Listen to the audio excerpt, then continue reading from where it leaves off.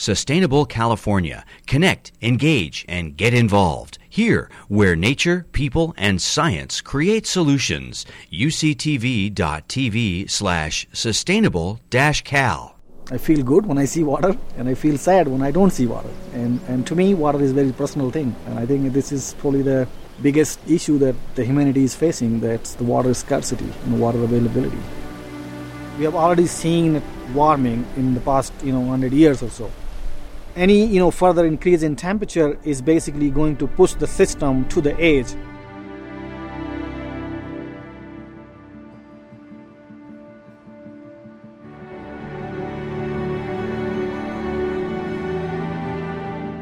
California's unique climate consists of wet winters and dry summers.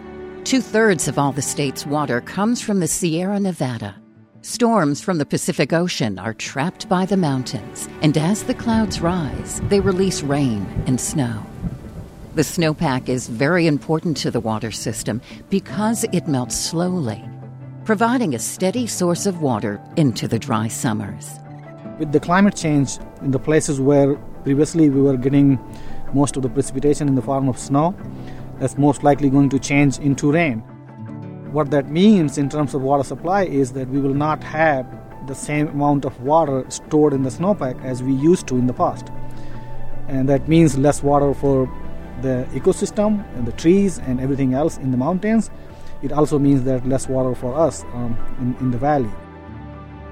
As part of my research, we try to measure the snowpack, we try to measure the precipitation, we try to measure the stream flow, and the goal with that is to quantify how much water we have, and that would allow us basically to manage our water better.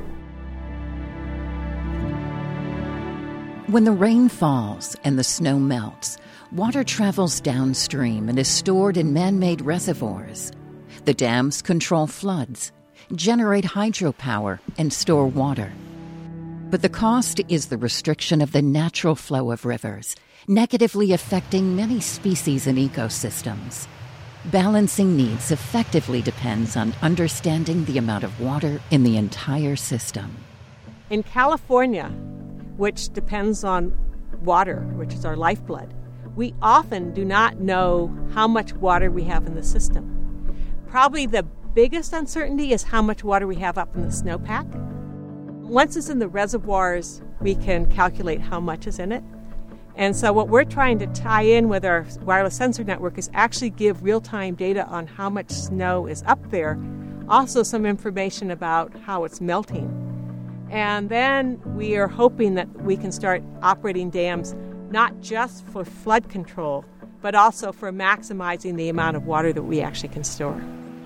And that's what UC Water is all about, reconnecting the snow to replenishing the groundwater in the Central Valley.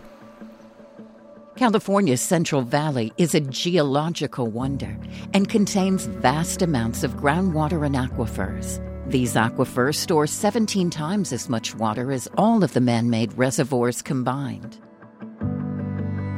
So one of the significant challenges, not just with the drought, but in overall California water management strategy, is how to deal with the San Joaquin. And here we stand in the San Joaquin Valley, which benefits from that infrastructure. Quite frankly, the food that grows from the water that's flowing is about half of the nation's fruits, nuts, and vegetables. Unfortunately, we've been relying heavily on groundwater to continue growing these crops, and that's created a number of problems. One, we're not recharging that groundwater, certainly not at the rate that we need to in order to sustain the resource. But secondly, this area is also prone to subsidence. So the ground is actually compacting over time, and we're losing the ability to recharge that in the future. And it's creating problems for our built infrastructure. So gravity-fed aqueducts, for example, are no longer functioning the way that they used to. The University of California, Merced is the 10th and newest campus of the University of California system, and it's a really profound opportunity for us to change how the San Joaquin Valley looks. And I'm super excited that UC Water students are starting to address these problems. One of the more innovative ones in my mind is using geographical information systems to be able to assess how much water is being used by agriculture and whether we can perhaps make different choices. I think we're developing tools that will be used by others, hopefully in the San Joaquin, but also throughout the state.